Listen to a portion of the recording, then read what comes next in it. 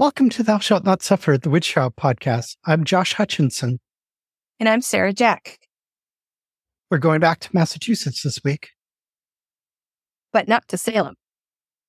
That's right. We're taking a field trip this week. So pack a snack and enjoy the ride. You'll love this fun conversation along the way.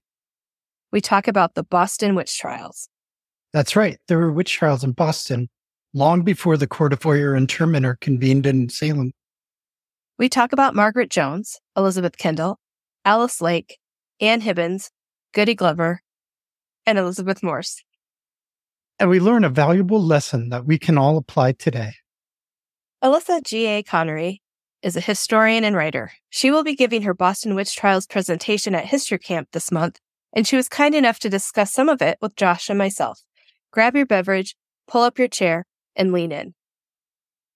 We hear that there were witch trials in Boston. Is that true? Yes, there absolutely were. And approximately what years were these held? What kind of range are we looking at?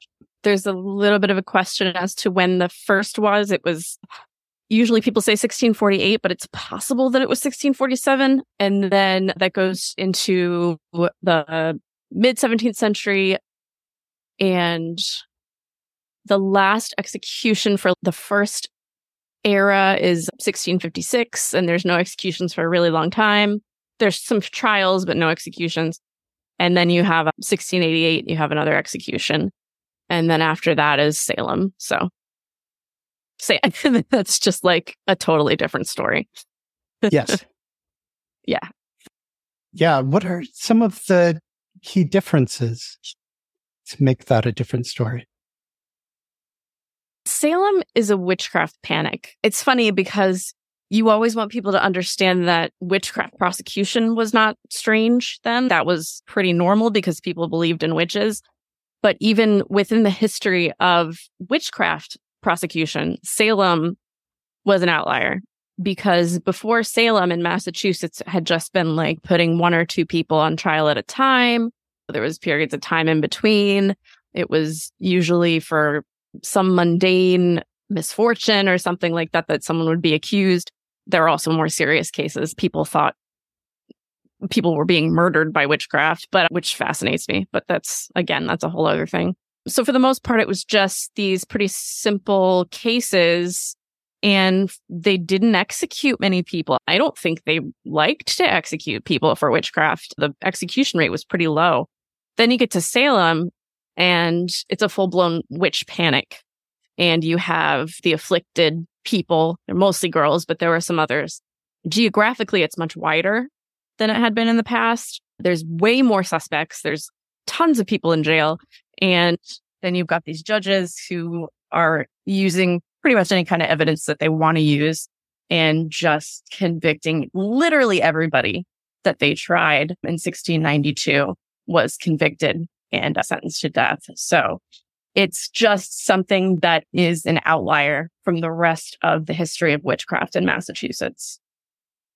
And you're going to be talking a little bit about this at History Camp. What is History Camp?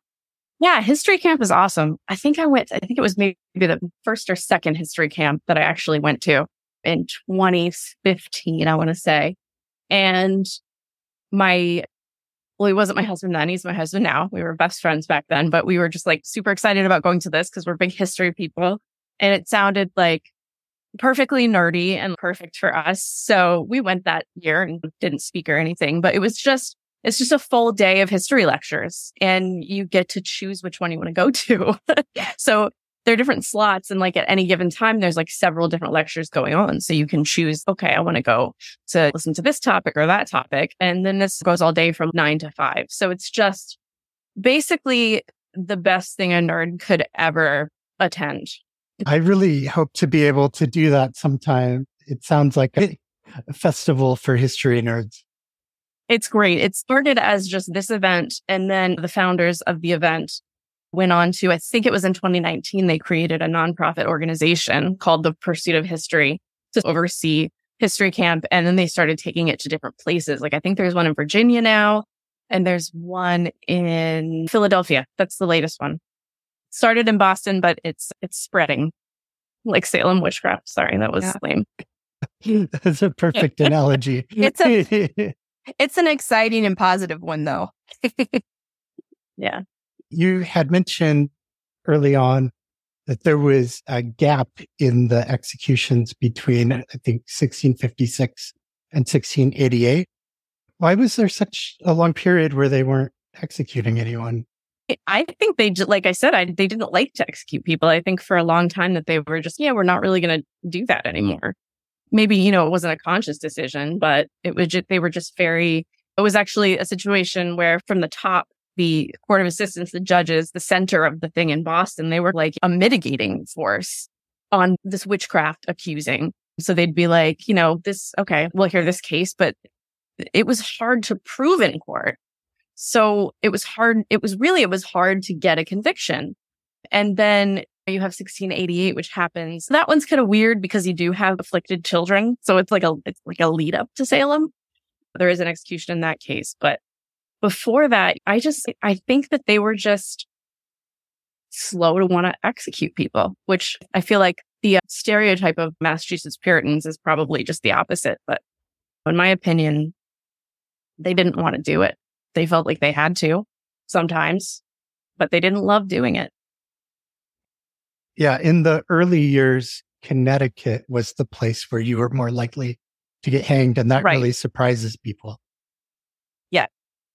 Connecticut in the 1660s had a big witch panic. And that was huge until Salem happened, and Salem was much bigger. But yeah, Connecticut was not a good place to be accused of witchcraft. In the 1688 case, was that Goody Glover? It's Goody Glover. Yep. And why was she chosen as a scapegoat? She was Irish. And it's interesting because there is that scapegoating aspect of witch hunting. But at the same time, usually the majority of people that are being accused are members of the community who are basically just like their accusers, the same religion, oftentimes their neighbors. They're pretty much like the same people that they're accusing. It's like this purge from within a community. But you would have once in a while, you'd have someone who was inside a community, but who was an outsider on the inside. And that's the case with Goody Glover. She was an Irish Catholic woman, and her first language was Irish Gaelic. She was someone who stood out, and that could be part of the reason why she was accused to begin with. How many people were executed before Salem? Before Salem in Massachusetts, it's 5 people. And who was the first one? The first one, that's a little bit confusing because it could have either been, most sources say Margaret Jones, but there's some question as to when Elizabeth Kendall was executed. It could have been earlier, but we're positive because the sources are very bare. And what are those early sources that discuss those two ladies? So for the most part, with the 5 who are executed, who are the ones I've done the most research and reading on, there are no trial records for any of them, any of the 5. There's some kind of strange gaps in the Court of Assistants records. They're missing basically all of the early stuff. I think it's in like the 1670s that the record kind of begins. So they're missing the early stuff. And then strangely, they're missing like 1687 and 1688, which is exactly when Goody Glover happened. So you really don't have court records for these 5 women, but you have contemporary accounts. So with Margaret Jones, you have Governor Winthrop, his journal, which is great. And you also have John Hale's book, Reverend John Hale's book, Modest Inquiry into the Nature of Witchcraft. And then for Elizabeth Kendall, I think it's just Hale. That's the only source we have for her. And so we know it was sometime between 1647 and 1651, but we can't exactly be sure when. And what does he say about her? For Elizabeth Kendall? Yeah. So he was very small. He actually visited some of these people in jail, John Hale, when he was a child. And I don't remember if he visited Elizabeth Kendall. It might have been actually Margaret Jones that he visited.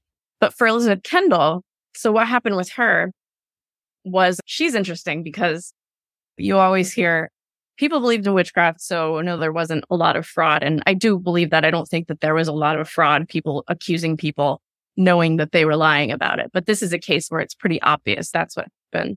So Elizabeth Kendall, she was from Cambridge. A nurse from Watertown accused her of bewitching a child to death.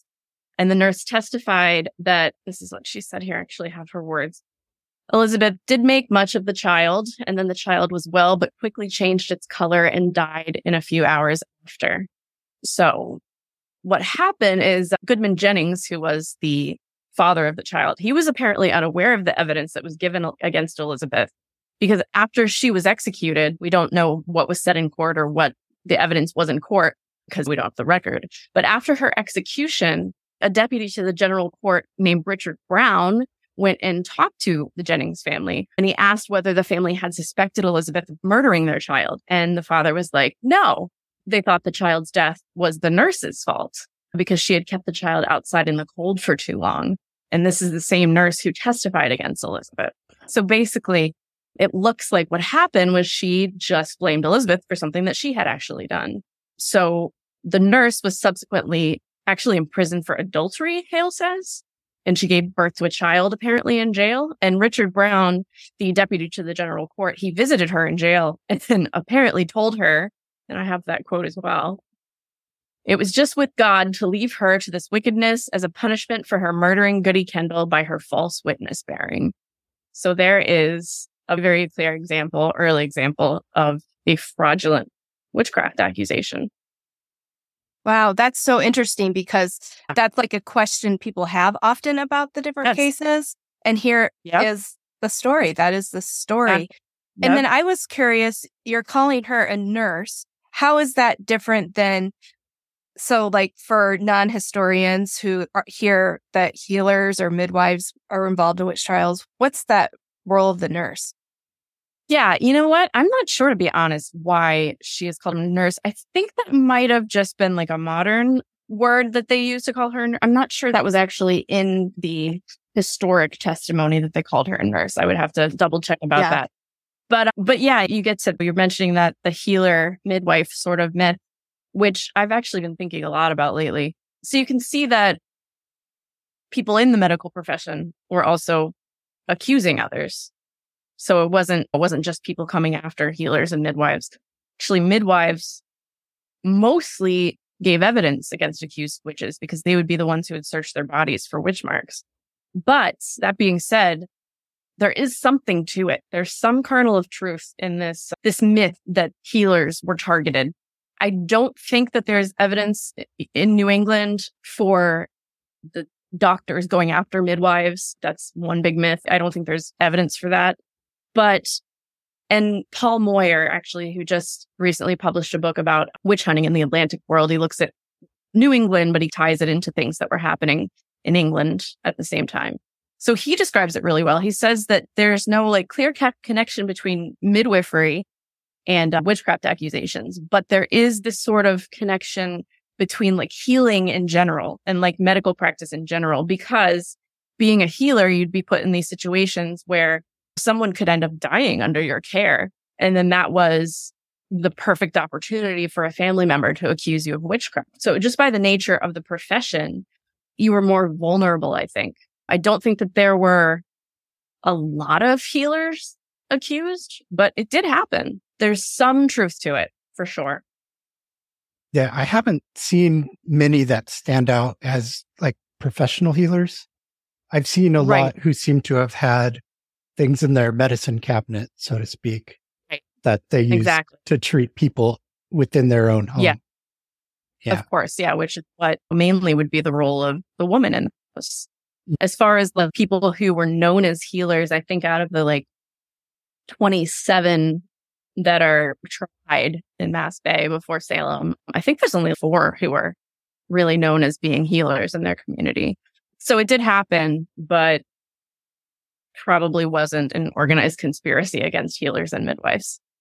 We did some research when we were working on our episodes that we put out on the Connecticut history and looking at some of those individuals.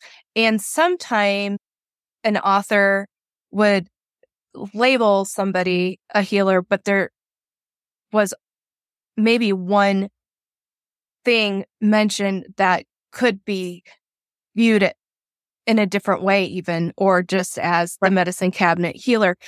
Right. Is Exactly. there record or diary or anything that ever talks about one of these women who, was doing that for her neighbors regularly?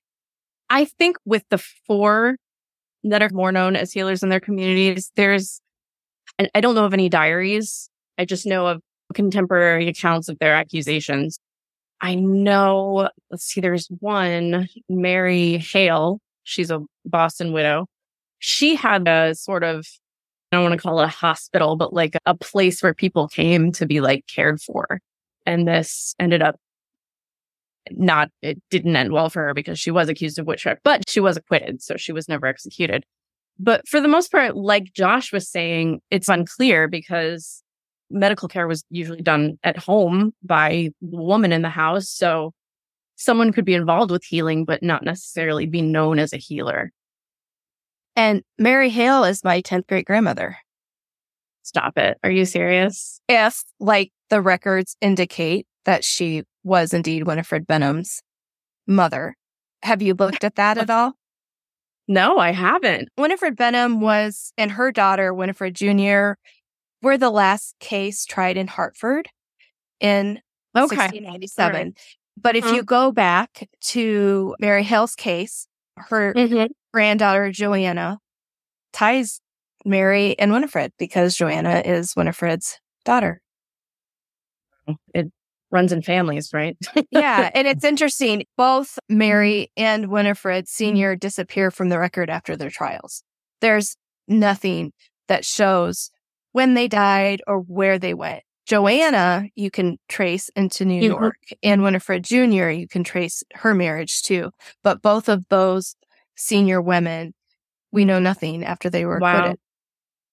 Yeah, I know. There's so many like that because 17th century women, there's not much to start with. There's not that much out there about them. So yes, so many of these women, we do lose them after the trials. That's the last we hear of them. But that's fascinating, Mary. So you're a Hale. Wow. Very cool. Yeah. And I didn't understand that connection until our Connecticut Witch Trial Exoneration Project started. Because we just were doing more research. And since that's Winifred was my interest in the Connecticut witch trials, that case, there's a lot of, it's not misinformation, but it's not primary source information that's been passed around where she's possibly buried, which there's actually no indication of her burial because there's no indication of her death either. But there's a really great article that I found that talks about the trial records for Mary Hale. And then that's how that author made the connection. And that was exciting to me because that was like, oh, this is record.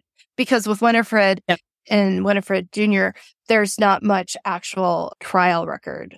For Mary Hale, there is an entry in the Court of Assistance that mentions her. There's not transcripts. I don't think there are trial transcripts for any of them. But yeah, I do remember seeing Mary Hale was mentioned in the Court of Assistance records as a widow from Boston. Yeah. Were there other cases that you know of witchcraft being passed down in the family? Oh, yeah, for sure. The one that comes to mind right now is Anne Bird from Lynn, who is one of the women actually who was known as a healer in the community. And she was tried and evidently acquitted. I don't know if there's an actual record of her acquittal, but she shows up later. So we know she wasn't executed. So she was probably acquitted. Her granddaughter is Elizabeth Proctor from the Salem trials. So there was that suspicion hanging on her because of her grandmother being accused of witchcraft. I think it is mentioned at least once. Yeah, I was curious about that. How many of these earlier trials in Massachusetts maybe had some connections to Salem or other trials? You have it's the same guys in charge in the mid to late 17th century. So you have some of the same judges at the trials. Mary Hale's acquittal, you have Nathaniel Saltonstall, William Stoughton, Bartholomew Gedney, and John Richards are the judges involved, and she's acquitted. Mary Webster, 1683. You have William Stoughton and Bartholomew Gedney, and also acquitted. James Fuller, acquitted in 1683 also. You have William Stoughton, which just makes me wonder if he was just seething because we know he was very enthusiastic about convicting witches. There must have been, like I said, these sort of other forces that were keeping it in check back in the 1680s. And then when Salem happened, he just got to let it rip pretty much. So yeah, you do have some of the same guys that are on the Court of Assistants. And then you have a couple of Salem victims who are actually accused for the first time earlier in the century. Susanna Martin, who's actually my husband's ancestor. She was acquitted of witchcraft in 1669. And then you have Bridget Bishop. She's acquitted presumably acquitted, because obviously she wasn't killed until later, in 1680. So she isn't Bridget Bishop yet. She's Bridget Oliver at that time. So you do have some people showing up in more than one story and then showing up again in Salem for sure. That was so enjoyable to hear you say who was sitting at her trial, Mary Hales. Thank you. I had not seen that yet. It's 4 of the guys who were on the court of Oyer and Terminer. And I think it's interesting that Saltonstall was on there. He's the one who early on, he's, you know what, I don't have the stomach for this. I'm gonna take off, we presume. It is fascinating. Yeah. It's the same guys. It's just something changed. Basically, what changed for Salem was that there was no one in charge after the charter was revoked. And even though they had this new charter in 1691, they hadn't reestablished the courts or the laws yet. So it was Governor Phipps was like, let's set up this court illegally. And the judges got to pretty much convict people however they wanted to. That's one reason why Salem got so out of hand, because these guys it's the inmates running the asylum here. There are no rules. There's no one in charge, really. It makes me think of this meme that I've seen. The guy hands a note to this officer and the officer reads it and it says, oh, this just says you can do whatever you want. It's basically what happens. That's what Phipps gave to William Stoughton. He had carte blanche. Phipps didn't want anything to do with it. He just wanted it to go away. So he just hands it over to them and is okay, do what needs to be done. Whereas the Boston court was running for more than just. Exactly. Yep. It was a center of political power, and there was checks and balances, which is not, again, what people think about Puritan New England as being this moderate place. It is obviously it's religiously driven, but they took laws seriously, and they didn't, like I said, they didn't want to execute a bunch of people. Yeah, it just changes. It changes, and it has a lot to do with the politics. And I think the best book for understanding kind of the situation with the charter and with the political climate is Emerson Baker's Storm of Witchcraft. If anybody's really interested in learning more about the judges and the politics, he does a really excellent job of explaining that whole dynamic. I'm wondering, was there a lot of spectral evidence involved in cases outside of Salem? No, absolutely not. It was not seen as very reliable or valid evidence. And of course, in England, you have these guys writing handbooks on how to prosecute witches. And there's some differing opinions. Some of them do put stock in spectral evidence, and others say, no, it can't be used to prove witchcraft. But for the most part, I think in New England in the 17th century, no, they didn't want to use that to convict people. The big thing that would get you convicted was a confession. Again, before Salem, because Salem is completely different. But before Salem, you want to get that confession. But that doesn't happen very often. So another way to get a conviction would be to have 2 witnesses who witness the same sort of witchcraft. And that was another big way to get people convicted. But no, spectral evidence was not really seen as a reliable way to prosecute people. I think with Elizabeth Morse from Newbury, who actually was convicted in 1679, but then reprieved. Actually, I think it's John Hale who later says her being reprieved might have had something to do with the fact that the judges did use some spectral evidence to convict her, and then subsequently realized, okay, maybe we shouldn't have done that.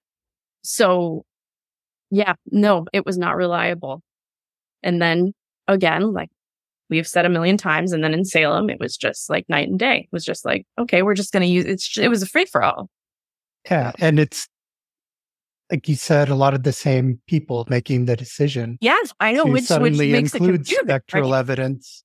It makes you wonder what they were thinking at those earlier trials where people were being acquitted. I think about Stoughton just probably super angry every single time someone was acquitted. He had to play by the rules. He was ready to unleash when 1692 came. Yeah, he was ready. He was ready. To me, he's the biggest villain. He's the biggest Salem villain in my mind, for sure. Yeah, I agree. One judge that surprises me is Waitstill Winthrop, because his father, John Winthrop Jr., was very opposed to spectral evidence, and he brought in the 2-witness rule into Connecticut witch trial cases. And then Waitstill's like, whatever, Dad.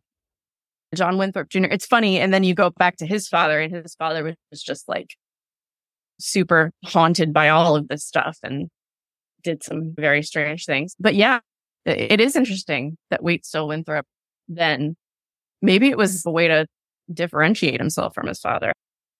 He sided with Granddad or something. I mean, I think Winthrop was pretty earnest in wanting to believe what he thought was the right thing to believe. But yeah, you can't read his diary without thinking, wow, I was such a jerk. Yeah, he said some pretty interesting things. And the antinomian controversy, he did some pretty questionable things. Yeah, it is really interesting to look at those 3 generations and how their opinions differed and their actions differed, for sure. Yeah, I noticed the victims we've talked about so far have all been women. Why were women the predominant victims of witch trials? The short answer is that they were believed to be more susceptible to the devil. And I always giggle to myself when I see that in a book. And the scholar will say, it wasn't because of misogyny. It was because they were believed to be more susceptible to witchcraft. And then I say to myself, isn't that pretty misogynistic? I don't know. And this is in every book about witchcraft, but it's just a few times these people dance around it. They don't want it. They don't want to admit that it's misogyny, but it's absolutely an aspect, I think. It wasn't, again, just like with the midwives, I don't think it was this coordinated conspiracy like, oh, we're going to call them witches just so we can kill them. No, they really believed in witches for the most part.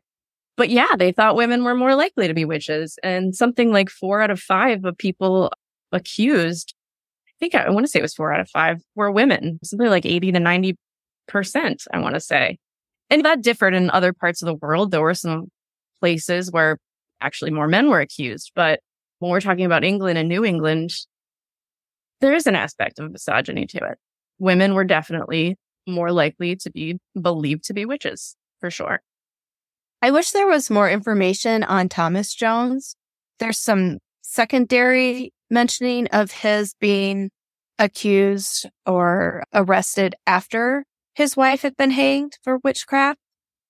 I don't know any more than that, but I know that's like somewhat different than some of the other situations where the husband and the wife were arrested together and then the husband was not found guilty. That would be in Connecticut, or the couple in Connecticut where they were both found guilty. I want to know more of this backstory with the Jones, that when his wife was hanged, it wasn't over. I wish I knew. And then is he the first man that we know of in Massachusetts who was accused? I'm not sure about that. That is pretty early. He's definitely one of the first. And he is absolutely, he's put in jail, but he's never prosecuted, I don't think. And then you get to the Parsons where it's the opposite. But yeah, you do see these sort of like married sort of duos where they'll both be accused. But generally speaking, it was much more likely that the wife would be executed, statistically speaking. So there you go again.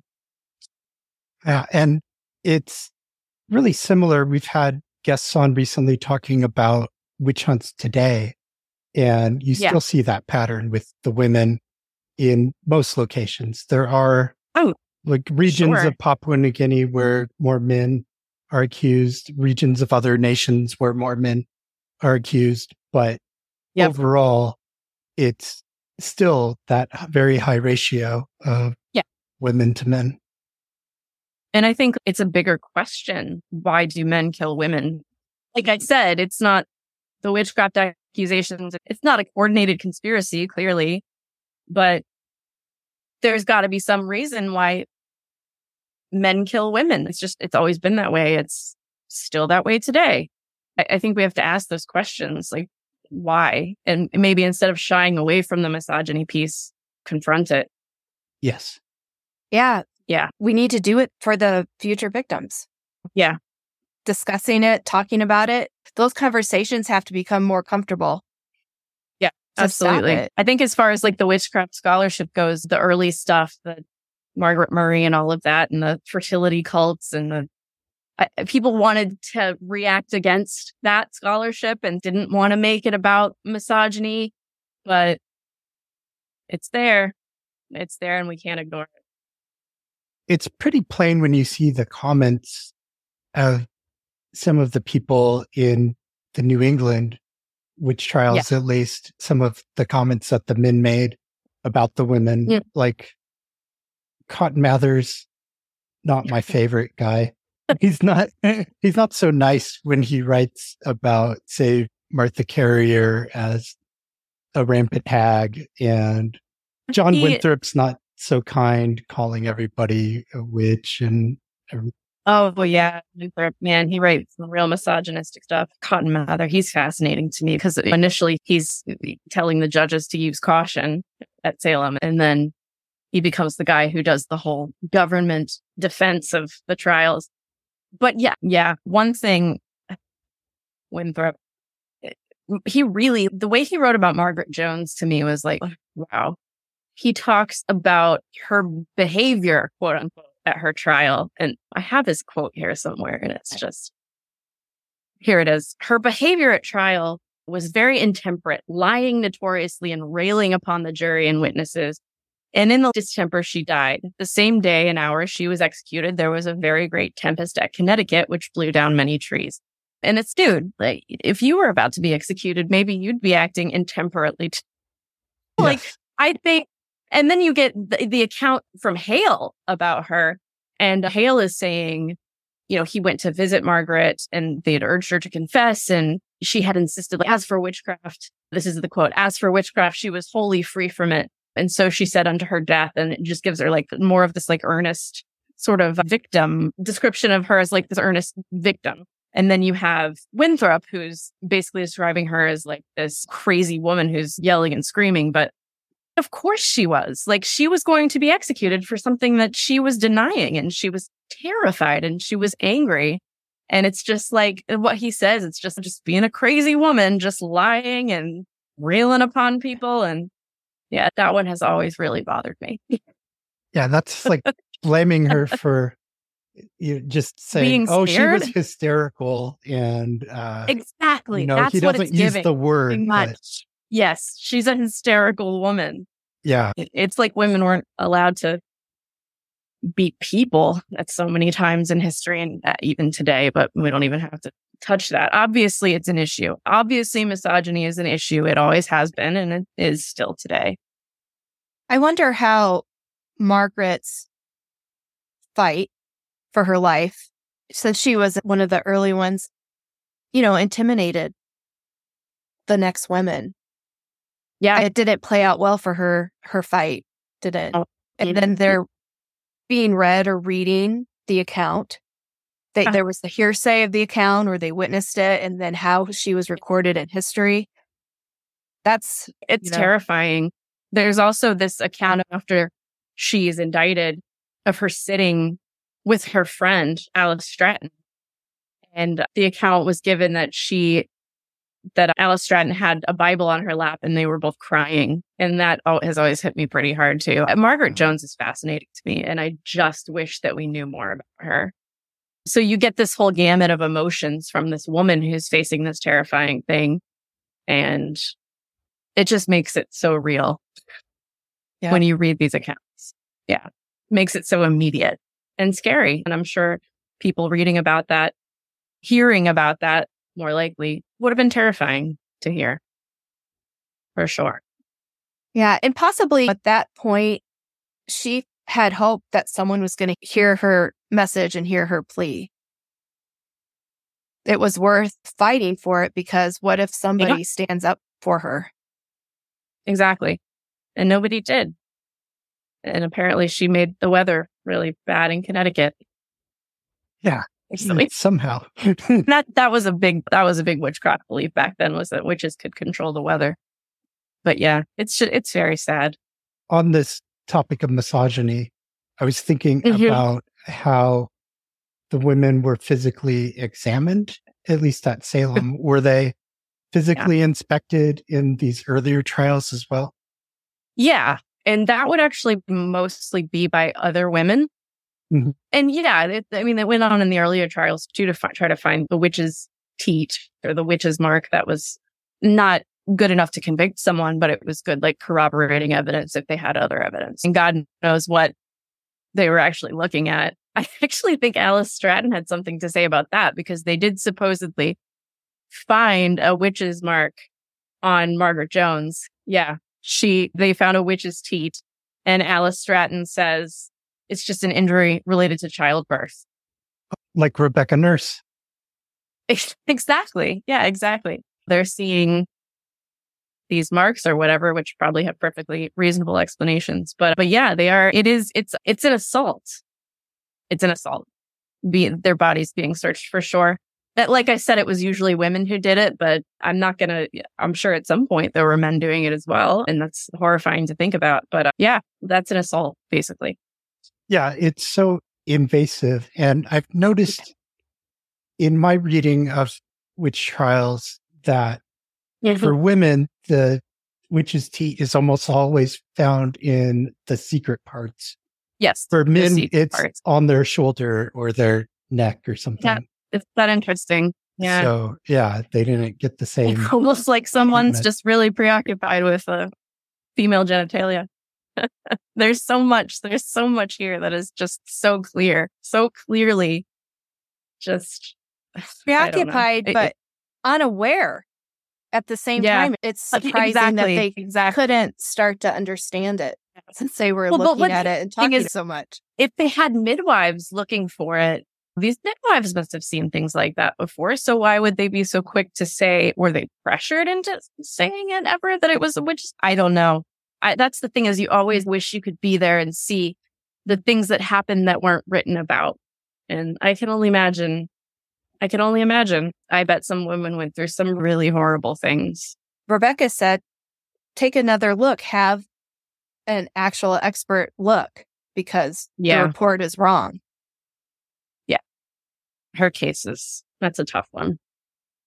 That's a real she's my ninth great grandma. So I get real testy about her situation. The inspection. Do you have any more? Or is that the only two? Mary Hale and Rebecca Nurse? I mean, that's a lot.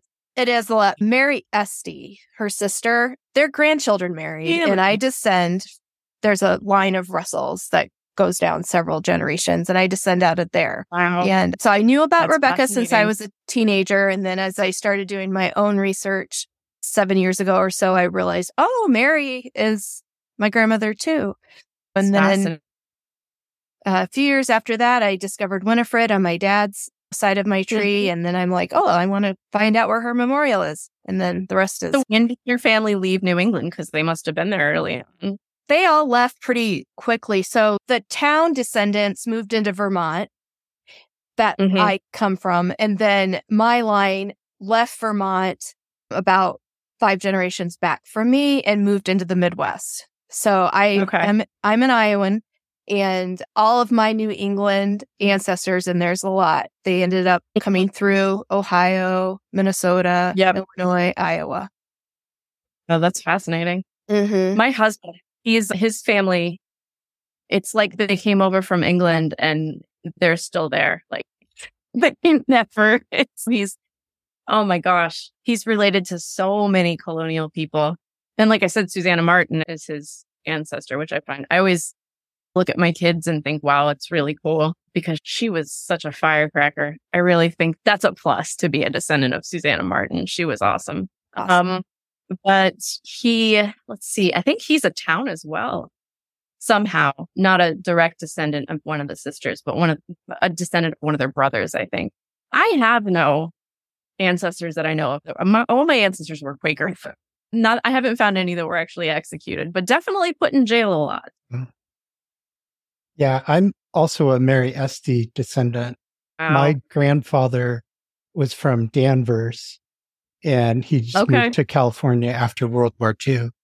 Because the Navy sent him there, and he stayed. So up until 2 generations ago, a quarter of my family, at least, was Essex County all the way back. From Danvers. Yeah, that's fascinating. Yeah, pretty recently, just a couple generations ago. I feel a closeness to Danvers in that area. And I love Danvers. I love it. Like dozens of ancestors and close relatives that were involved in Salem on the accuser's side as well as the accused, and the in-between, just playing different roles, giving testimony, signing petitions. Yeah. Her letter, Mary Eastie's letter, that blows my mind. The PBS Essex Museum had an exhibit, the Salem Witch Trials exhibit, and they actually had the actual piece of paper on display. And that was crazy to see. Yeah. Yeah. That no more innocent should die. She said that in 1692. And that hasn't stopped yet. So I'm really motivated by those words of her to keep pulling out the education and pushing out the word, because the innocent need to stop dying. Those women who were pleading for their lives then didn't want others to suffer. Yeah. And it's happening. Yeah. Again and again. Yeah. I was curious if you wanted to tell us anything about the hanging site in Boston. Yeah. Traditionally, people have believed that in the 17th century, the hangings were on Boston Common. And I know that in later centuries, actually, there were a few people hanged on Boston Common as we know it today. But in the 17th century, there were other pieces of land that were common land. And if you look at the maps from the early 18th century that exist, the gallows was actually on Boston Neck, on some common land there. It's likely that sort of led to the misconception that they were happening on Boston Common, because that was also Boston land. So there is evidence, at least by the mid 17th century, that people were being executed on Boston Neck, which was this little tiny strip of land that connected the Shawmut Peninsula to the mainland. Now there's a bunch of landfill around it. There isn't a tiny little strip of land anymore, but it's clearly marked on these early 18th century maps that was the execution site. So basically, instead of hanging them in the center of town, they're taking them out towards the edge of town. Which was usually the case in 17th century New England, is they would execute people outside of town. Which is a possible detail in Connecticut, in Hartford. Possibly. We don't know. Do they? I don't, you know what? I'm so uneducated about the Connecticut trials, even though I find them absolutely fascinating. Do they know of the execution site in Hartford? We think that we have a leading contender for it. Okay. There's an old land transfer from the early 18th century that references a plot of land where the gallows once stood. And you can trace who owned that land through the generations up till now, how it's transferred over the years and what it's transformed into. But there's a legend that goes along with it of the witch elm. And back in 1930, they tore this witch elm down. So that doesn't stand there anymore. But the gallows were supposedly near that tree. That tree was the landmark. It used to be on a rise, which has since been graded down level. Yeah. But it was up above, and it's about a mile from downtown Hartford. So again, it was on the town edge. It was on a road leading to the cow pasture. And it's just at the edge of what the town was at the time. Yeah. Which that is to be expected, which is the reason why Boston Neck is such a better location than Boston Common, because it was outside of town. So that at least Ann Hibbins and Goody Glover, I'm pretty sure it would have been Boston Neck. And would have they discarded the bodies right there? I think that was usually the practice with executions. I don't specifically know of any evidence, but it's safe to say that is most likely what would have happened. Yep. Okay. The question, But what lessons can we learn from the past witch trials that we could apply today? oh man, yeah, I actually love, as a historian, on the one hand, you have to be able to recognize that the past is unique and that it has to be looked at for the sake of looking at it, and it has to be looked at from its own perspective. But that being said, I do think that there are lessons. I do think that if history doesn't necessarily repeat itself, but it rhymes. Someone said that once. I cannot remember who said that, but I loved it, that history rhymes. So I think it is very useful to look for lessons. And as far as witch trials go, I think the lesson is to not get carried away. If you're looking at things like Salem, singling people out and demonizing them is something that humans have always done. But we can get into this sort of mode where we're not even seeing clearly anymore, where it's just like other people aren't even people to us anymore. And I think being able to pull ourselves back and ground ourselves back in a place where we can look at others and actually see them as people is really important. And it's scary because America today and like how divided we are, it's such a cliche, but it's true. And I feel like people don't even really see the humanity of other people at times.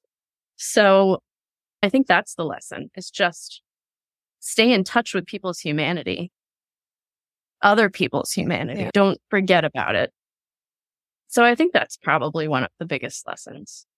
I think that's such a good reminder, because if things are hard and ugly, which surround a lot of witch hunting situations, Sure. and you hold on to that strand of humanity, Yep. it's the lifeline. Yeah.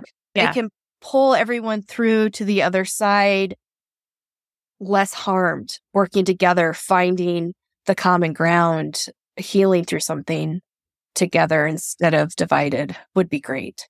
Absolutely. Yeah. To think more about what you have in common than what might be different. That I think that loss of humanity is in it. You see it in all kinds of discrimination and singling out of people. So it's just important to not forget that we need to take care of each other. That is just like something that is just gets so lost today, is there's just no concept of, I think, the sort of importance of taking care of other people is just like completely lost in our political discourse today. Yeah, it's all about seeing the humanity of others, for sure. Right now, there's a lack of a feeling of that our society is a collective society. A social contract. Yeah. Yes. It's more, I'm Everybody out works. for me. Yeah. Exactly. And you're out for you. And Yeah. Yeah. And then it's easy if I have a problem to go blame it on somebody else. I don't want to take responsibility. Right. Like the case you mentioned earlier, where with the nurse and the baby died because she had it out in the cold. Yeah. If that's the way it went down, it's the same kind of thing today, where something bad happens and you weren't prepared for it. And instead of saying, how could I have prepared for this? You say, who's responsible? Exactly. Yeah. There's just that loss of the idea of actually being responsible for the people around you. We talked to economist Boris Gershman about what can be done about witch trials. And he was talking about how having a social safety net is important because people are less likely to go out looking for who to blame if they've got some kind of backup insurance. Yep. And I've heard that the ending of the early modern witch hunts, it coincided with a lot of institutionalization, but it also coincided with the advent of insurance. I think that's valid. Absolutely. And when people are without any sort of help or any sense that things are going to get better, that they can be better. Yeah, absolutely. The tendency for human beings is to lash out and blame someone. But yeah, no, I think there's absolutely something to that. Makes sense. To change the subject a little bit, the question that just came to me had to do with Matthew Hopkins of England, the infamous witchfinder general that he called himself. Yep. He wrote his book, A Discovery of Witches. And in that book, he talks about his methods that he used. And those included things like watching people to see if their familiars came to feed. Were any of those techniques employed in the Massachusetts witch trials? Yes. Margaret Jones was watched. And it's funny because it's around the same time that's happening in England. So they are reading and hearing about Matthew Hopkins, and that's evidence that they're using some of the same tactics here. So that's great evidence of the sort of back and forth that's happening between England and New England at the time. She was watched while she was in jail. And I mean, it could be seen as a form of torture, really. It's Matthew Hopkins. Wow, that whole thing was horrifying. Again, Paul Moyer's book, which, why can't I think of the title? Detestable and Wicked Arts. That's it. Yes, I love it. I've read it twice. He makes that argument that it's not a coincidence that this all starts up in New England in around 47, 48, that they are hearing about what he's doing and going for it. And I think that makes a lot of sense. I think, but as far as his methods go, I think Margaret Jones is the only one that I can think of specifically that we know one of his tactics was used. Okay. Yeah. I think that people have this vision of New England as really being this independent entity, but it's obviously it was very close with England, even though not geographically. Right. You talked about the flow of information going back and forth. Right. Yeah. Yeah. They're English. These are English people living across the Atlantic Ocean, but they're still English. And there is this back and forth around the time of the English Civil Wars. And you have people going back to England to fight for Cromwell. And you even have Hugh Peters, who's one of the first Salem reverends, who goes back and he's executed. He's one of the regicides who's executed for being a conspirator in the death of Charles I. So there's absolutely, and there has been some written about this. I feel like it's not a ton, but I feel it's an area that's probably rich for a lot more research. But you do see these events in history that really remind you that these are English people living in New England. Mm-hmm. Yeah, it is interesting, like you said, when these witch trials start in New England, because in Connecticut, you have Alice Young in 1647, and it's Matthew right on the Hopkins' nose. Time right there. Yeah, it's right there. It's something that I actually wondered about years ago and was like, I wonder if that's a thing. And then Moyer's book comes out and he just really lays it all out, like in a way that is just, it's so obvious that, and it's crazy that no one had ever really explicitly stated that before. Mm-hmm. But that's another book that I highly recommend if you're interested in this, because it's just phenomenal. Another great book on that, Malcolm Gaskell's The Ruin of All Witches. And oh my gosh, that book.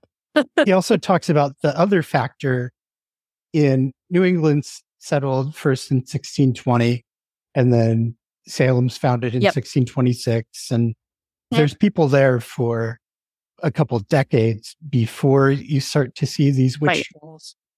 And I thought that his explanation of it takes a lot of like neighborhood friction, basically building up these tensions and suspicions build up over the years. Yeah. They don't have beefs with anyone yet. Everyone's just gotten here. So it takes some time for sure. That's an absolutely spot on observation. I love that book. That book is just talk about humanizing people from the past. He really just makes it feel so immediate. That's my favorite thing. Malcolm Gaskell is not only is he, this could become like a Malcolm Gaskell love fest. Not only is he a phenomenal historian, but he is such an incredible writer. That book, like if you want to feel close to the people that this happened to, that's the book to read for sure. Either that or Marilyn Roach, Six Women of Salem is the same sort of deal. That book just makes you feel like really another example of a great historian and a fantastic writer. Those two just really make you feel close to those victims for sure. Yeah, it's like reading a novel or almost a memoir. It is. It's so personal. And it is. And Malcolm Gaskill and Marilyn Roach both, just the details that they put in there, I know, makes it just seem so real, like you're watching it unfold. Yeah, it is. It's almost like watching a movie. Yes. Those books are so good. Yeah, they're great. What do you think, Josh? What else should we extract? We haven't talked about Alice Lake. Do you have anything you want to say about Alice Lake? She is so fascinating to me. I know I say that about everyone because they're all fascinating, but Alice Lake, I have tried so hard to find more information about her, and I cannot find a darn thing, let me tell you.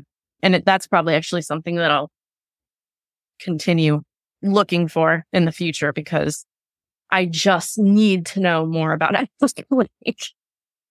Yes. So yeah, just to talk about, so the only evidence we have for what happened to Alice Lake is Hale. It's just his explanation of her being executed for witchcraft. Okay, so Alice Lake, she's from Dorchester, and she's tried and executed, we think, about 1651. What Hale says is, okay, so on the day of her execution, she's visited by Reverend William Thompson of Braintree, who is trying to convince her to repent her sins. And she denied she was guilty of witchcraft. She said, I'm innocent, and this part is so sad. She said, I'm innocent, but I deserve to die, basically, for my past sins. And she said, and I have her quote here from Hale, she explained that she had, when a single woman played the harlot and being with child, used means to destroy the fruit of her body to conceal her sin and shame. So basically she had an abortion, and she said, I deserve to die because I had an abortion. And that is just so poignantly sad to me. She saw herself as she believed that she was a murderer. And it just makes you think a lot about how these different, like, women's issues and these events that happen in women's lives, like how those interplayed with the belief in witchcraft. And actually infanticide is something that you see a lot that coincides with witchcraft accusations. And there's also suspicions of infanticide, or maybe actual infanticide. Parsons is a good example of that as well. So it's just more of that issue of like women in witchcraft. Like, I feel like there's just so much more there to look into and examine. And Alice Lake, it's funny because we actually know her children end up in Rhode Island with their father. And so it's crazy that we like know what happens to them, but we know so little about her life, like almost nothing. There was one more bit of information about her, and it was a letter to Increase Mather from his brother. Nathaniel told Increase he heard Alice Lake was lured by the devil when he appeared to her in the likeness and acting the part of a child of hers, then lately dead, on whom her heart was much set. So there you go. There's another just devastating event in a woman's life that could in some way be tied to an accusation of witchcraft. It's just really sad. You think about all the pain, and then on top of that, then she's executed for witchcraft. It's just awful. And she thinks she deserves it.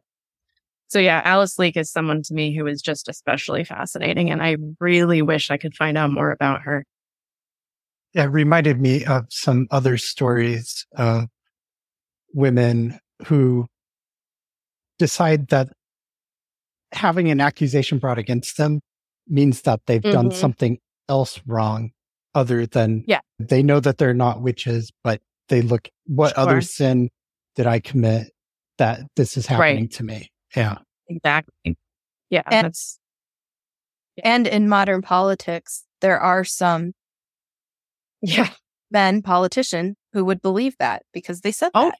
When we were testifying for the exoneration of the Connecticut victims, there were some politicians that were highly concerned that we did not touch what other moral infractions these culprits would have participated in, that we only acknowledge the compact with the devil, because surely they were bad people already. Yeah, that's scary. And then when you talk about lessons you can learn, it feels like it's ripe. It really does sometimes feel like we're ripe for something like this to happen. And I hope I'm wrong. I really do. I hope it doesn't go that far. But I know it is happening in other places for sure. I just feel like it's going to come down to the people standing up. But it's that whole concept of speaking up for those that aren't in the room. That's what's going to stop it. There was this one attack in Papua New Guinea where a brave son pulled his mother off of the fire, who was being burned for witchcraft belief. And she was harmed, and she is suffering from what she went through, but he was brave and saved her life. And those are the types of actions that people will have to keep stepping up and doing, because it is possible for sanctioned witch trials to happen again. It could happen. 100%. Yeah, it could happen for sure. It could absolutely happen. And I spend so much time these days, like, just looking at that rhyming, like I was talking about, that rhyming between history, and being pretty freaked out by it, honestly. It's just interesting, too, that we've been saying this whole time that all this stuff about women is happening again. And it just all feels so familiar. It really does. And now, Mary Bingham is back for Minute with Mary.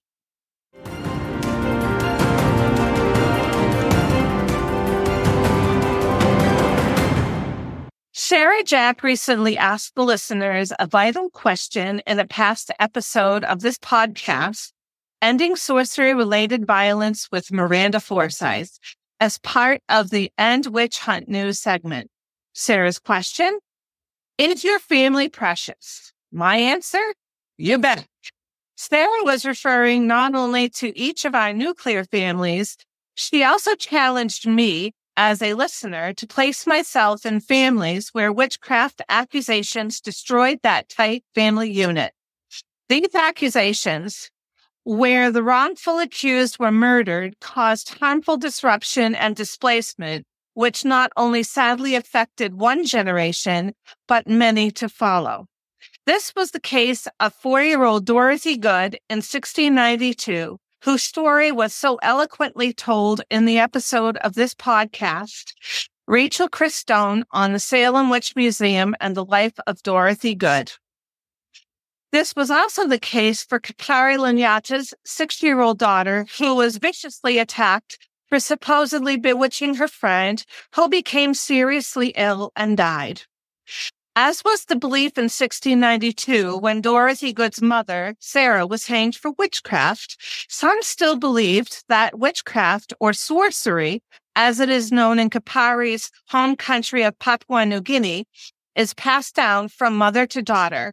You might remember that Conary was brutally murdered for the false accusation of sorcery herself when her daughter was only 8 months old, leaving behind not only this precious infant, but a son and a husband as well. This family unit was smashed into pieces. Her daughter's vicious attack happened in 2017. However, there was hope when activists Ruth Kissam and Anton Lutz stepped in and saved the girl's life. Ruth welcomed her into her home and family. Ruth's brothers and nephews took such good care that she was able to find a new safety net. Ruth's family became her own. For more information on Kapare's story, please read my 2 articles regarding her case and that of her daughter on Medium.com, Conary Lanyata and Conary Lanyata, Her Legacy Lives On. Please listen to the 2 podcast episodes with Miranda Forsyth and Rachel Christone. Place yourself in these situations. Always stay tuned to listen to Sarah's End Witch Hunt News for current global news as to how communities and organizations fight daily to stop deadly witch hunts. Then visit endwitchhunts.org to see how you can help to save a life. Thank you.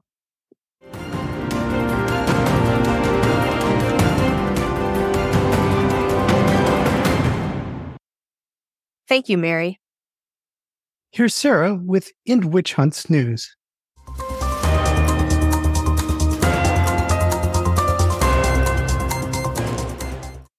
End Witch Hunts, a nonprofit 501c3 weekly news update. So what exactly is this History Camp Boston that you heard about in Alyssa Conary's episode?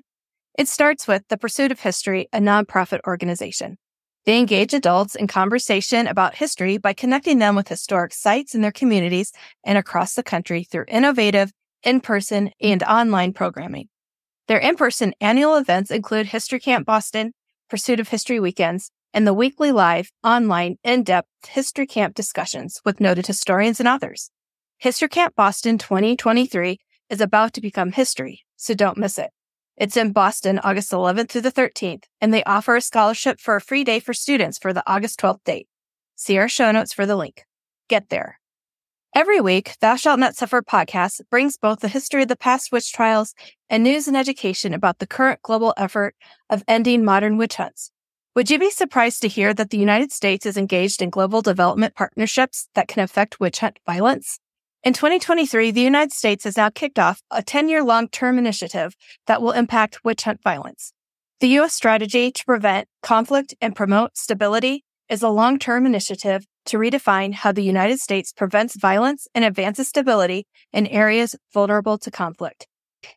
As you have learned from our academic, economist, and activist interviews and suggested books and other research reading, addressing witchcraft-related violence begins with offering solutions for communities that may reduce gender violence and offer stability for the vulnerable. The countries and communities targeted in this strategy are Coastal West Africa, Haiti, Libya, Mozambique, and Papua New Guinea. Quote, "These plans represent a meaningful long-term commitment by the United States to build the political and economic resilience of partner societies by making strategic investments in prevention to mitigate the underlying vulnerabilities that can lead to conflict and violence and are critical to achieving lasting peace." President Joseph R. Biden, Jr., March 24, 2023.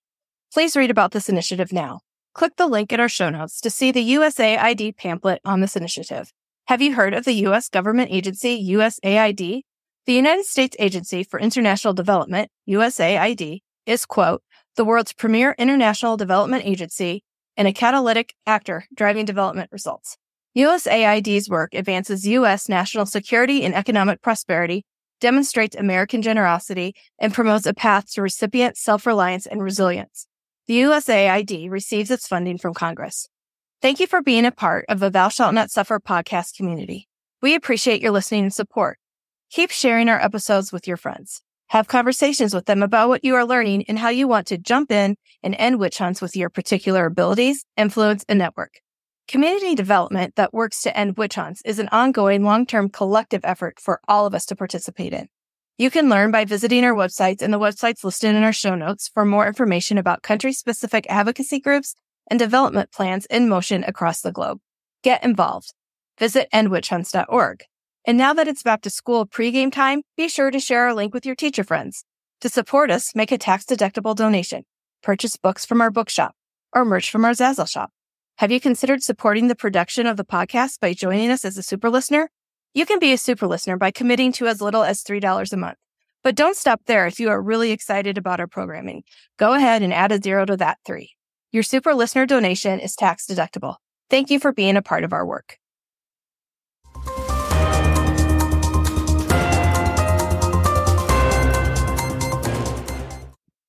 Thank you, Sarah. You're welcome. And thank you for listening to Thou Shalt Not Suffer, the Witch Trial podcast. Please join us next week. Subscribe wherever you get your podcasts. Visit us this week at thoushallnotsuffer.com. Remember to tell your friends about the show. Support our efforts to end witch hunts. Visit endwitchhunts.org to learn more. Please rate and review on Apple Podcasts or wherever you're listening. Have a great today and a beautiful tomorrow.